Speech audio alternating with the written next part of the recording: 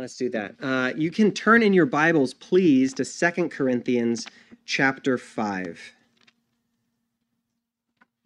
In 2 Corinthians chapter 5, we're going to start in verse 10 and read through verse 15. We have some strange grammar. You know, Paul's hard to read.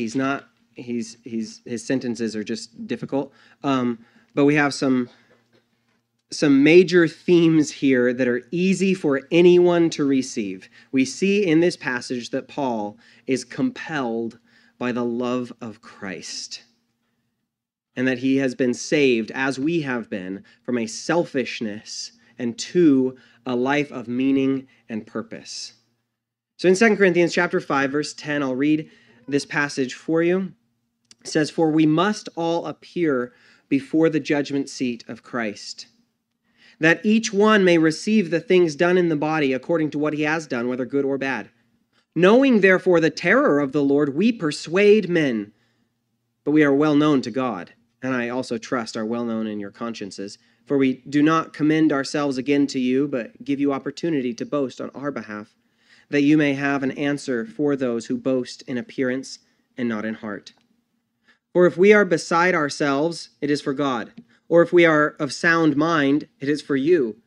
For the love of Christ compels us, because we judge thus, that if one died for all, then all died. And he died for all, that those who live should live no longer for themselves, but for him who died for them and rose again. Jesus, you have died for us, you have risen with us, and we offer you our lives. We pray that we would be walking in this freedom of no longer living for ourselves, but instead for you, the one who died for us. We pray that we would know the love of Christ that surpasses knowledge, and that this knowledge would compel us, that this would be a compelling love, where we would be able to be your hands and feet and your ambassadors in this world, where we would live seeking holiness, seeking Christ, marching towards heaven, unafraid of the judgment seat of Christ, but living in light of that long eternity. We pray that you would anoint our ears so we can receive what the Spirit would say to the church. In Jesus' name, amen. Amen. Your life has a purpose, and you're not it. That's kind of what Paul is inviting the church into. He's saying, yeah, this is important. Your life has a point. There's a reason for this life. Even all your sufferings can find meaning. Even the decaying of your body and the difficulty of persecution, all of this can have deep meaning. And the meaning at the end of the day is not you. You're not the glory. You're the clay pot that holds treasure inside.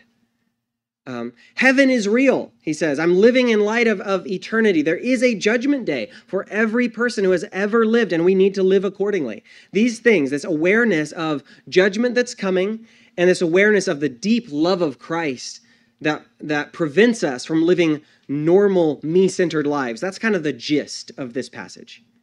In this very personal letter to the Corinthians, Paul offers a glimpse into his own life, which is a life that we are to imitate as he imitates Christ. And there's these two realities that lead Paul to live a selfless, mission-focused, holy life. Right before this verse, the verse we started in verse 9 of chapter 5, Paul said that it was his goal, his aim, whether present or absent, to be well-pleasing to him, to God. He says, that's my goal. Whether I'm here, whether I'm there, whether I'm dead, whether I'm alive, my goal is to please the Lord. And there's these two things in our text that move him towards this goal. First, it's the judgment seat of Christ, and second, it's the love of Christ. These things move Paul and require him to live a certain way. And so as we grow in our awareness of both of these things, our lives also will be funneled in towards this purpose of Christ, the upward call of Christ, what Paul says, how Paul says it. In verse 10, he says, we all must appear before the judgment seat of Christ, and knowing the terror or fear of the Lord, we persuade men. Paul's enthusiasm for evangelism and for encouraging the churches to live well, encouraging the churches towards holiness and towards Christ, was based on his knowledge of a coming judgment. And it is the love of Christ that compels him, verse 14, to live for Christ rather than living selfishly, rather than living for himself. Now, unfortunately, I think we would all agree that these two truths are easily forgotten or ignored. We don't want to think of any kind of judgment seat. We don't think of the judgment seat of Christ as often as we probably should. We might assume that the love of Christ is something we would think more about, but we probably need to be honest with ourselves and recognize that the thoughts we have about the love of Christ are not often compelling. It's not an awareness of the love of Christ that forces us into action as it should. Too often, the love of Christ, or our maybe watered down idea of it, is a thing that convinces us to sit down, take it easy, and then maybe say thank you. But for Paul, it was the love of Christ that compelled him and convinced him to examine his life and say, I absolutely cannot live selfishly anymore. I cannot continue in this existence if I am the end and the purpose of this existence. I can't do it. How could I possibly think to find purpose anywhere other than living for the one who died for my sins, forgave my sins, purchased me with his own blood, and rose again? Since he's done that, I can't live anymore for myself. I'm his, not just by right of creation, but by right of redemption. He has purchased me with his blood. I'm his. So this section of scripture we're in is kind of about, well, I guess it's all about this refocusing, this realigning of our priorities, the change in our perspective that must take place from a me-centered or even we-centered to a Christ-centered, gospel-centered, compelling love of Christ that pushes us towards mission. A couple of weeks ago, we talked about the treasure that is contained in earthen vessels. That's from chapter 4. And last week, Paul compared this mortal earthly life with a tent that is wearing out and will one day be taken down and traded for a house. And he wrote in chapter 4 that at the end that we don't look at things that are seen, but at things that are unseen, because the things that are seen are temporary, but the things that are unseen are eternal. And we've been reading this since for the last several weeks, that there's an outer man and an inner man.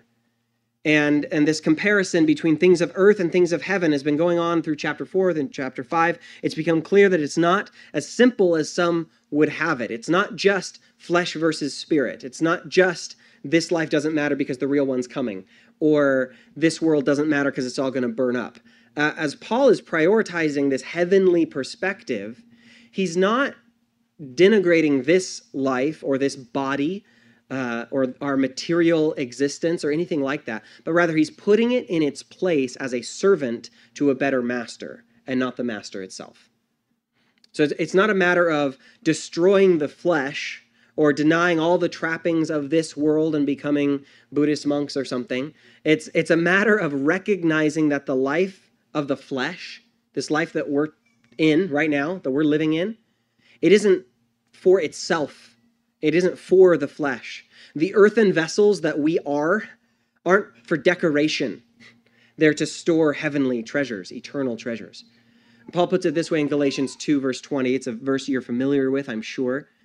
He says, "For the life I now live in the flesh, I live by faith in the Son of God, who loved me and gave himself for me."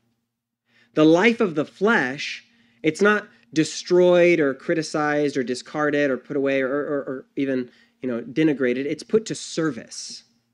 It's put to use. The life of the flesh, the outward man, the tent, the jar of clay, whatever the metaphor is that we use to describe this life, rather than being seen as worthless or pointless, it's instead given ultimate worth even while it decays, and so we do not lose heart, because it is in this mortal life that we make known the heavenly glories of Christ.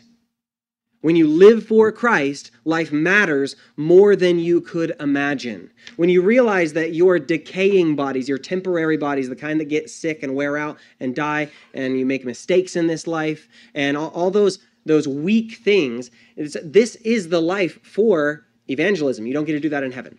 This is the life for storing these eternal treasures. This is the tent that is sealed with the Holy Spirit as a down payment for eternal treasures to come. I make such a big deal out of this because there is a tendency, and has been since the earliest days of the church, to draw this very fat line dividing the secular from the sacred, which has resulted in many people looking at the things of this world that God has called good as things that are really only here as a holding place until it all burns up and we get to go to heaven. There have been ages in history where many have believed that the human body is seen as a necessary evil rather than a thing that, as Paul wrote in chapter 4, a thing that can manifest the life and death of Christ and is therefore part of God's plan to literally save the world. So in that kind of dualist Star Wars viewpoint where there's good and evil and light and dark and flesh versus spirit, work was divided into either sacred or worldly. There's a religious life, and then there was the rest of that unholy stuff that God doesn't really care about, but some people have to do, I guess. That's a bad way of thinking, okay? But it has a way of sticking around. So we want to get this clear. The point in all this is not to do away with this physical life or this temporary life just so we can fast and pray and then finally go to heaven. The goal isn't to stop living here so we can start living there. The goal is to be compelled by the love of Christ to live this life well, not for the flesh, but in faith. The goal is to be compelled by the love of Christ to live not for yourself, but for him who died for you. We are to see our lives here and our work here not as an embarrassing necessity or as the work of an enemy or as a necessary evil, and certainly not at the other end of the spectrum as an end to itself. Well, I live here for me so that I can have a good time. We don't believe any of that. We believe that our lives and our work and our bodies are things that exist to bring glory to God, and as things that exist to bring about the kingdom of God, as things that exist to serve Christ who died for us. Do you see the difference? There's the misunderstanding on the one hand that the body doesn't matter, the worldly life is inferior, or equally bad and probably more common, that the body is all that matters, that this life is all there is, and that's the materialist view, which that anti-body super spiritualism is probably a reaction, because that's how pendulums work. But the gospel and the resurrection itself, and all that Paul is courageously preaching about now, about heaven that's coming, and even a judgment that's coming. The gospel is a repudiation of both of those extremes, and it corrects these opposites by being more extreme in either direction. We don't just say we say the flesh is valuable and we crucify it. That's definitely a Pauline thing. We're like, what? You know? It's more, we crucify the flesh, we say, I die daily, and at the same time, we say it's in this bodily existence that the glories of Christ are known, and we move forward in confident faith that the things of this life will be elevated to heavenly status, and the life we lead now, rather than being extinguished upon death, actually come into its own and are converted into eternal material. As Paul says, I don't look forward to being unclothed, but further clothed. I don't want less life, I want more of it. Or to put it in another way, which Paul does in verse 10, for we must all appear before the judgment seat of Christ, that each one may receive the things done in the body according to what he has done, whether good or bad. I think Paul is very intentional about using the word body, because that artificial line between spiritual and physical, it's getting more and more difficult to determine in Paul's writings. The things done in the body will be received at the judgment seat of Christ. Revelation speaks of this. Revelation 14, verse 13, it talks of the death of the saints. And it says, they may rest from their labors and their works follow them. It's their works that follow them, not their faith. It's the things that are done in the body. We make a big deal about saying you can't take it with you. And when people talk about that, of course, they're talking about the stuff, right? Coffins aren't filled with cash. We all agree on that. But there's a more sobering truth. You will take it with you. Has anyone told you that? Not the stuff, but the actions, the things that are done in the body will be received by everyone at the judgment seat of Christ. The things of this life, whether good or bad, will follow you. Romans 14, verse 12 says, so then each of us shall give account of himself to God. And on accounting day, the times we've said things like, be warmed and filled without giving them the things needed for the body, as James says, that will account for much. That's the stuff of wood, hay, and stubble, and it gets burned away. Now, Paul's talked about all of this in 1 Corinthians, right? He's looping around. He's reminding people of things he's already wrote to them about. That wood, hay, and stubble line, Paul wrote it. It's in 1 Corinthians chapter 3. It's when he's telling the church that they are fellow workers with him, that we're building the church together, that you are in ministry. That's what he's telling the Corinthians. And he says, as you're constructing the church of which you are a part, you need to take care. You need to be serious. You need to pay attention. Paul says, let each one take heed how he builds. And then he goes on in 1 Corinthians 3, and I'm going to read you this passage as a reminder. 1 Corinthians 3, verse 12, he says, now if anyone builds on this foundation with gold, silver, precious stones, wood, hay, straw, each one's work will become clear, for the day, capital D, will declare it, because it will be revealed by fire, and the fire will test each one's work of what sort it is.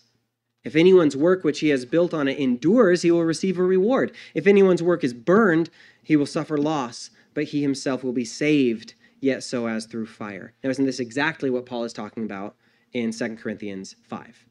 Isn't this the truth that he has before his mind, urging them on to, or persuading as many as possible? He's thinking of this. In verse 11, he says, therefore, knowing the terror of the Lord, we persuade men. But we are well known to God, and I also trust are well known in your consciences.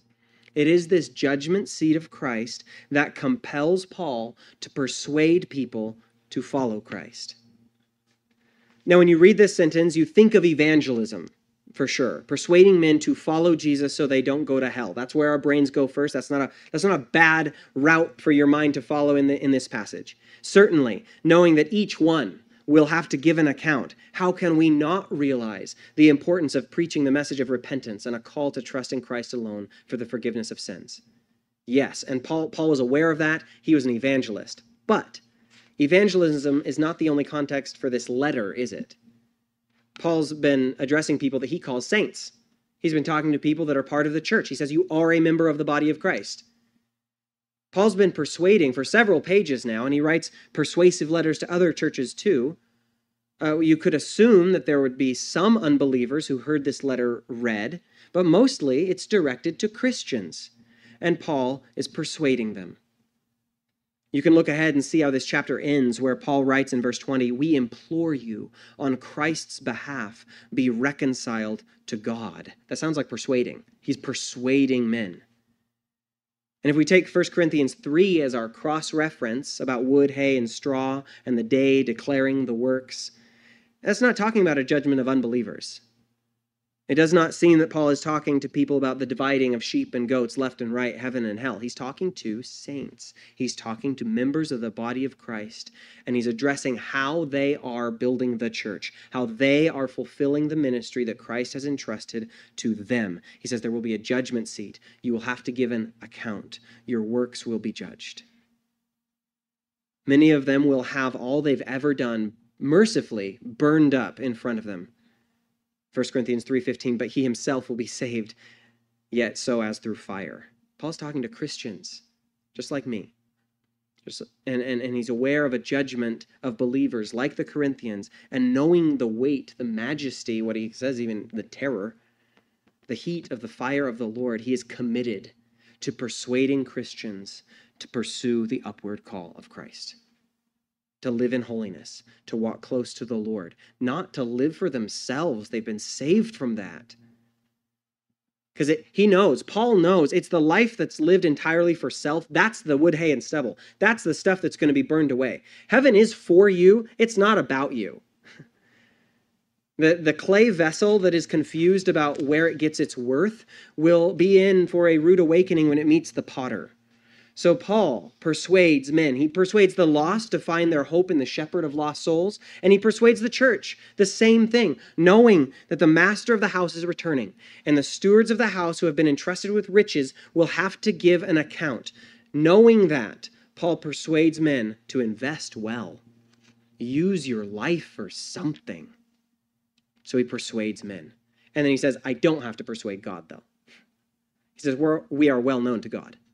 That word but we are well known to God, could be used to contrast this knowledge of God either to the word terror or the word persuade. He knows he doesn't need to persuade the Lord. And while he knows the terror of the Lord, he also knows that God knows him well. And this gives him all the confidence needed. Confidence is something we know Paul has. He's been very bold about proclaiming his confidence in this book. He said in verse 6, we are always confident. He's confident because he knows that God knows him and loves him. And he says, and that love of Christ compels me. He encourages the Corinthians to know him as well. He says, I also trust that we are well known in your consciences. It's like he's kind of saying, and really, you should know me well enough by now to where I don't need to persuade you either. Even though it's my call to persuade men to follow God, I don't need to persuade you of the qualifications of my ministry or where my heart is in all of this or why I'm doing what I do. In verse 12, he says, for we do not commend ourselves again to you, but give you opportunity to boast on our behalf, that you may have an answer for those who boast in appearance and not in heart. I think boasting in appearance might be some more of that wood, hay, and stubble.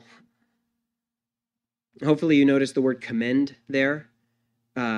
And if you've been following through the other sermons in 2 Corinthians, you know this is a word that's shown up before. And at this point, while the Corinthians are reading this letter, they're really regretting that one time they thought it was a good idea to ask Paul for letters of commendation for himself. Because, man, he is not letting that go, is he? He keeps bringing that up.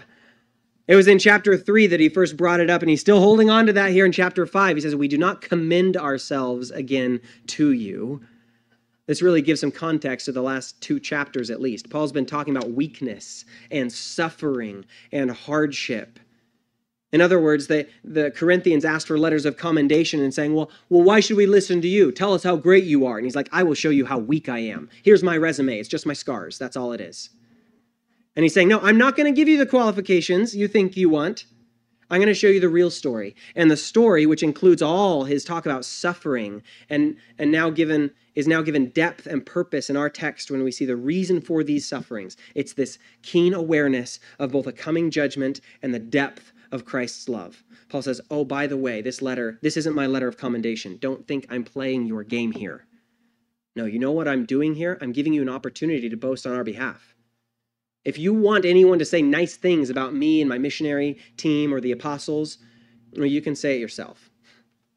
I'm not going to tell you how great I am. I'm going to tell you how weak I am so that you know how strong Christ is. That's actually kind of the main point of the whole letter. So if you only came for one Sunday, this was a good one.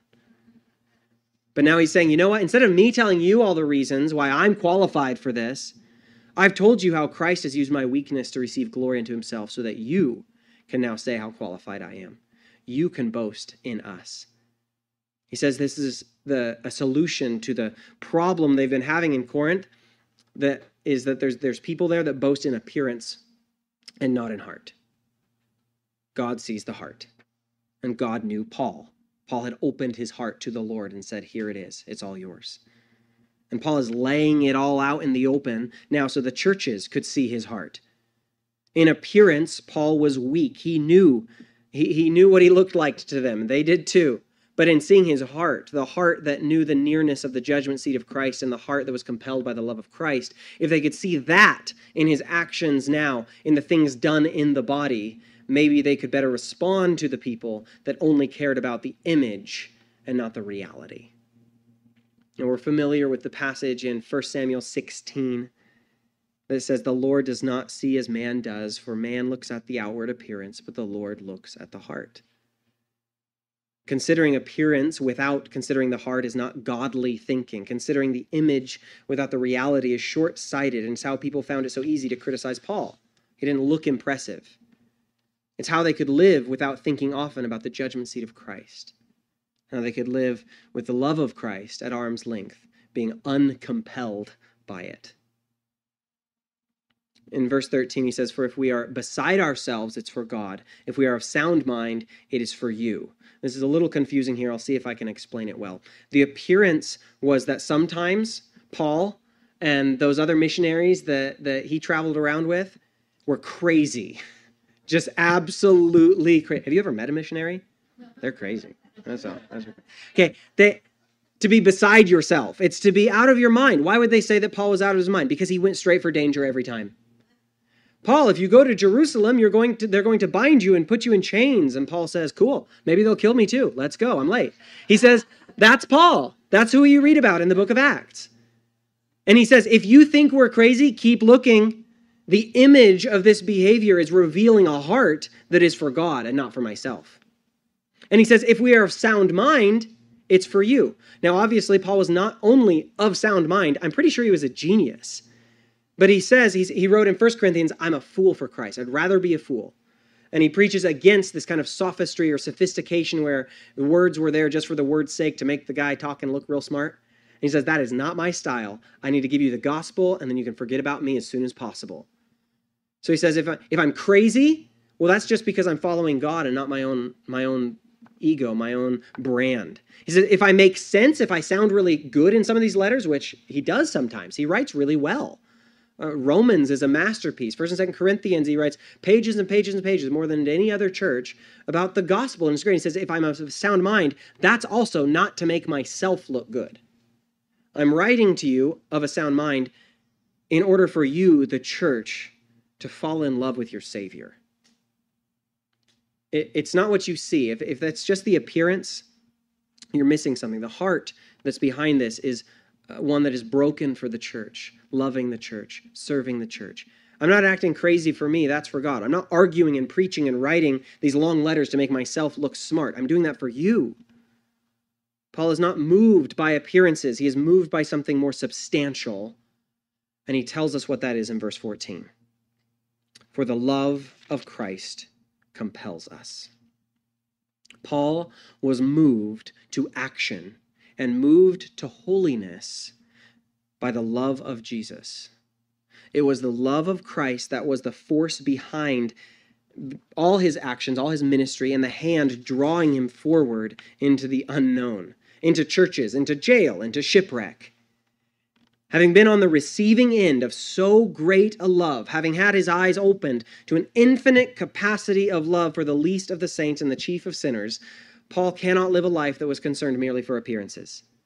He can no longer live a life that's for himself. He cannot remain unmoved or uncompelled. He has been loved, and that changes everything. He has been loved, therefore he lives the way he does. The love of Christ compelled him. Now, of course, what he actually writes is that the love of Christ compels us. He says us there. And throughout the book, he's been including himself either with the other apostles or with the rest of his missionary team, Timothy, Sosthenes, Silvanus, those guys. They are compelled by the love of Christ to preach the gospel, to live sacrificially, to build where no man has laid a foundation yet. That's what Paul's doing. And he's moved to this ministry by the love of Christ to persuade men to live in the light of eternity and to trade appearances for something much more substantial than things that are only skin deep. But as we look at Paul's personal appeals, when he says, I'm compelled, or we are compelled, or the love of Christ compels us, we have to remember that he's already called this church to imitate him as he imitates Christ. 1 Corinthians 11, verse 1, he says, imitate me as I imitate Christ, which opens up that word us in a wide, inviting way. We are to put ourselves in that category and say the love of Christ compels us as we imitate Paul, who imitates Christ, who is also moved by a heartbroken love to do what he did. We are to be compelled by the love of Christ to no longer live for ourselves. The gospel is meant to have an effect, not just on our minds or our emotions or our souls as these isolated things, but it is to have an effect on the whole of our lives so that we are compelled to live every day a certain way where we're not the center of it anymore. When we hear the first words of John 3:16, for God so loved the world, this ought to move us to be part of the action. We realize, well, I live in the world. That's where I'm from. The world is my hometown. He so loved me.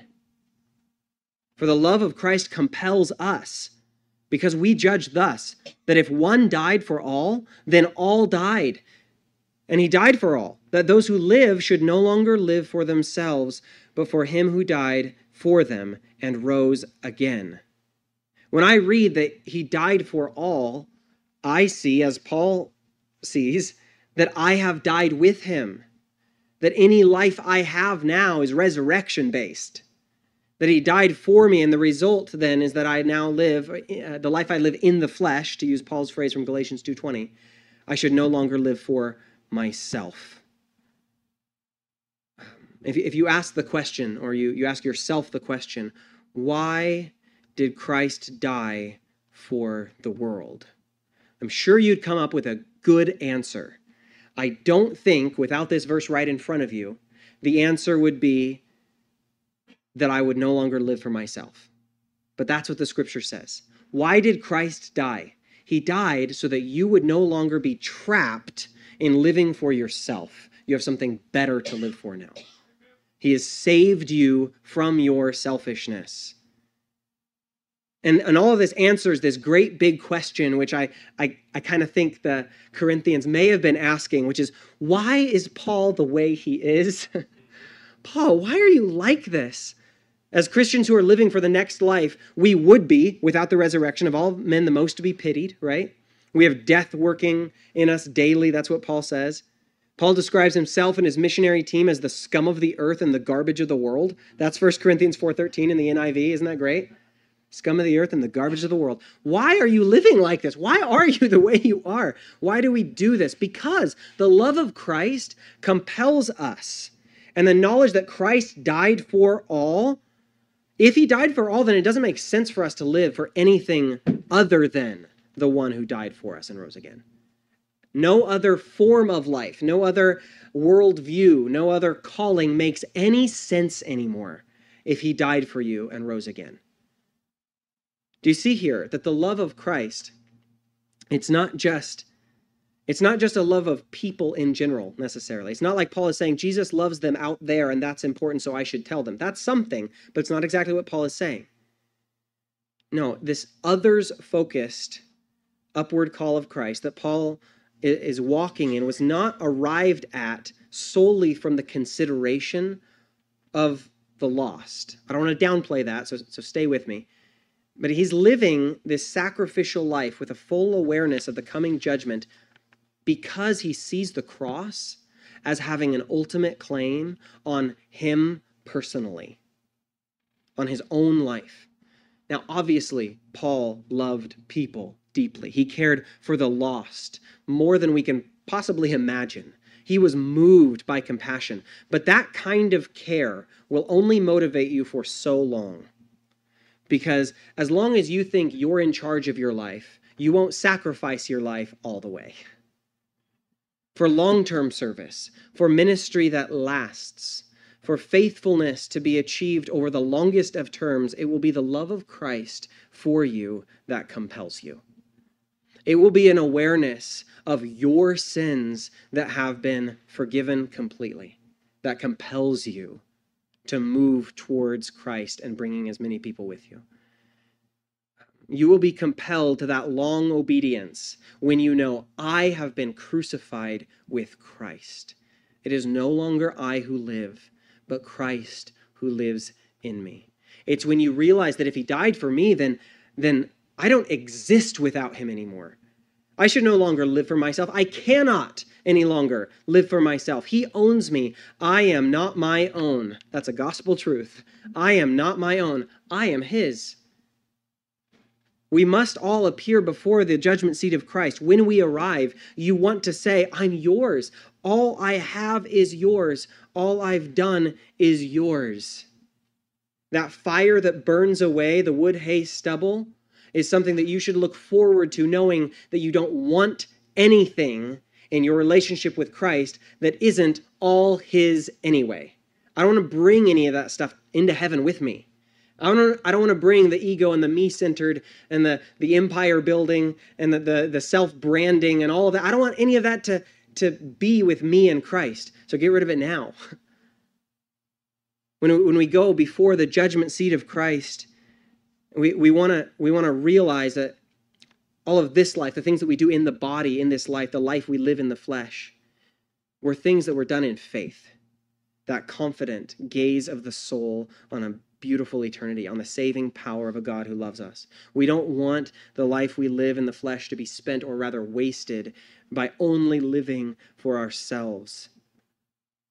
but rather for our Savior. The selfish things don't make it into heaven. There's a fire that burns that stuff away. The wood, the hay, the straw will include the things that we've done as we live for ourselves rather than building the kingdom of God. Knowing the terror of the Lord, we persuade men. For Paul and for you, that's part of not living for yourselves. Keeping this truth to yourself and not sharing it is a form of living for yourself. One of the freedoms, one of the greatest freedoms, I would say, you can enjoy as you live for Christ and not yourself, is that you don't have to owe anyone any sort of commendation. Paul is living in that in this verse. You don't have to try to convince the world of how great you are. You can have a good time showing the world how weak you are. His strength is made perfect in our weakness. With complete honesty, knowing that Christ gets all the glory, we can live openly, knowing his grace is sufficient, and when we are weak, he is strong. We can have confidence that we are well known to God himself, and so we do not lose heart. The knowledge he has of us is one of love. He loves you. It's not a textbook knowledge. It's a knowledge of a parent for a child, of a lover for the beloved. He knows you in love. This great love that he has shown us completely removes any excuse we could have for continuing on as if we are the end of our own existence, as if we are the end result and the final purpose of our own lives. We are freed from the lie that our lives are for themselves. We're redeemed by the death of Christ from a life without purpose and a misguided egotism. Instead, we have what Paul calls the upward call of Christ. A call to live for his glory, dead to self, alive to God, beholding his glory rather than our own, being transformed from glory to glory. That transformation is what we're called to. The selfish, now-centered, me-centered life is one of the things we're saved from. When Paul calls us to service, to selflessness, he's calling you into fellowship with Christ, where our ultimate purpose is found in his death and our dying with him, in his life and our living with him, in his resurrection and our hope of the same. We are called to fellowship with Christ, to communion with Christ, where the love of Christ compels you to live now, in this body, in this life, with all the resources that you've been blessed with, for eternity. In John 10:10, Jesus said, I have come that they may have life, and that they may have it more abundantly. That life he offers, his life that he shares with us, that he is forming in us by his Spirit, is experienced by us when we direct our lives towards his goals, towards his glory. When we are moved not by selfishness, but by his love towards us, his compelling love towards us. Christ loves you deeply. He loves you effectively. Be compelled, then, by the love of Christ. Be compelled to live with him, for the one who died for you and rose again. Please pray with me now. Jesus, we love you because you first loved us. We love you to the best of our abilities, as best as we know how, and we thank you for giving us your Holy Spirit that can lead us into maturity and show us how to love you more, how to serve you more, how to live less for ourselves and more for you in this life with the resources you've given. We pray your blessing on your church, that we would be compelled by the love of Christ, that we would have the knowledge of the judgment seat of Christ before our eyes and live accordingly. We thank you for the hope of heaven. We pray that it would always be before our eyes. In Jesus' name, amen. Amen. Amen. Go ahead and stand up. If any of you would like prayer for anything specific, I'd be happy to pray with you after. Praise God, from whom all blessings flow. Praise him, all creatures here below.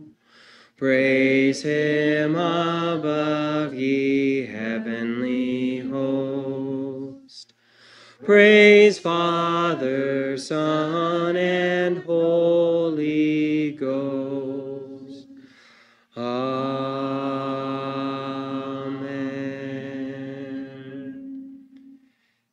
You are sent.